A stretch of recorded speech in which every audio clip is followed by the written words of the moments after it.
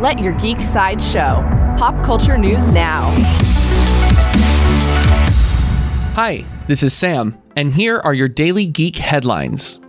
Coming soon from Marvel Studios, according to The Hollywood Reporter, actor David Harbour is set to join the cast of the upcoming Black Widow standalone film from Marvel. Character information for who Harbour might be playing has not been revealed, but he joins Scarlett Johansson in the project. Black Widow does not yet have a release date from Marvel.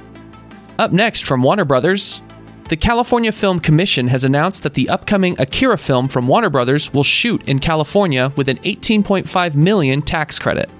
Based on the popular post-apocalyptic manga series, the film will be produced by Leonardo DiCaprio and directed by Taika Waititi. There is no release date set for Akira just yet. For fans of Archie Comics, according to Deadline, Roberto Aguirre Sacasa, the chief creative officer of Archie Comics, has just signed a 5-year deal with Warner Brothers Television.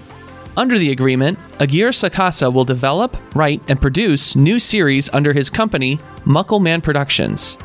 He will continue to serve as executive producer on the CW series Riverdale, Chilling Adventures of Sabrina, and Katie Keene.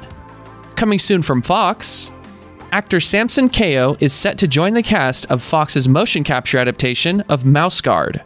Kayo will play a member of the Guard named Saxon, who is a fiery scalawag with a penchant for melodrama.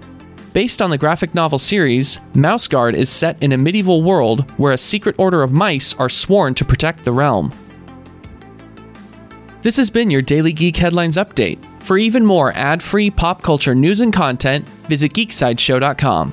Thank you for listening, and don't forget to let your geek side show.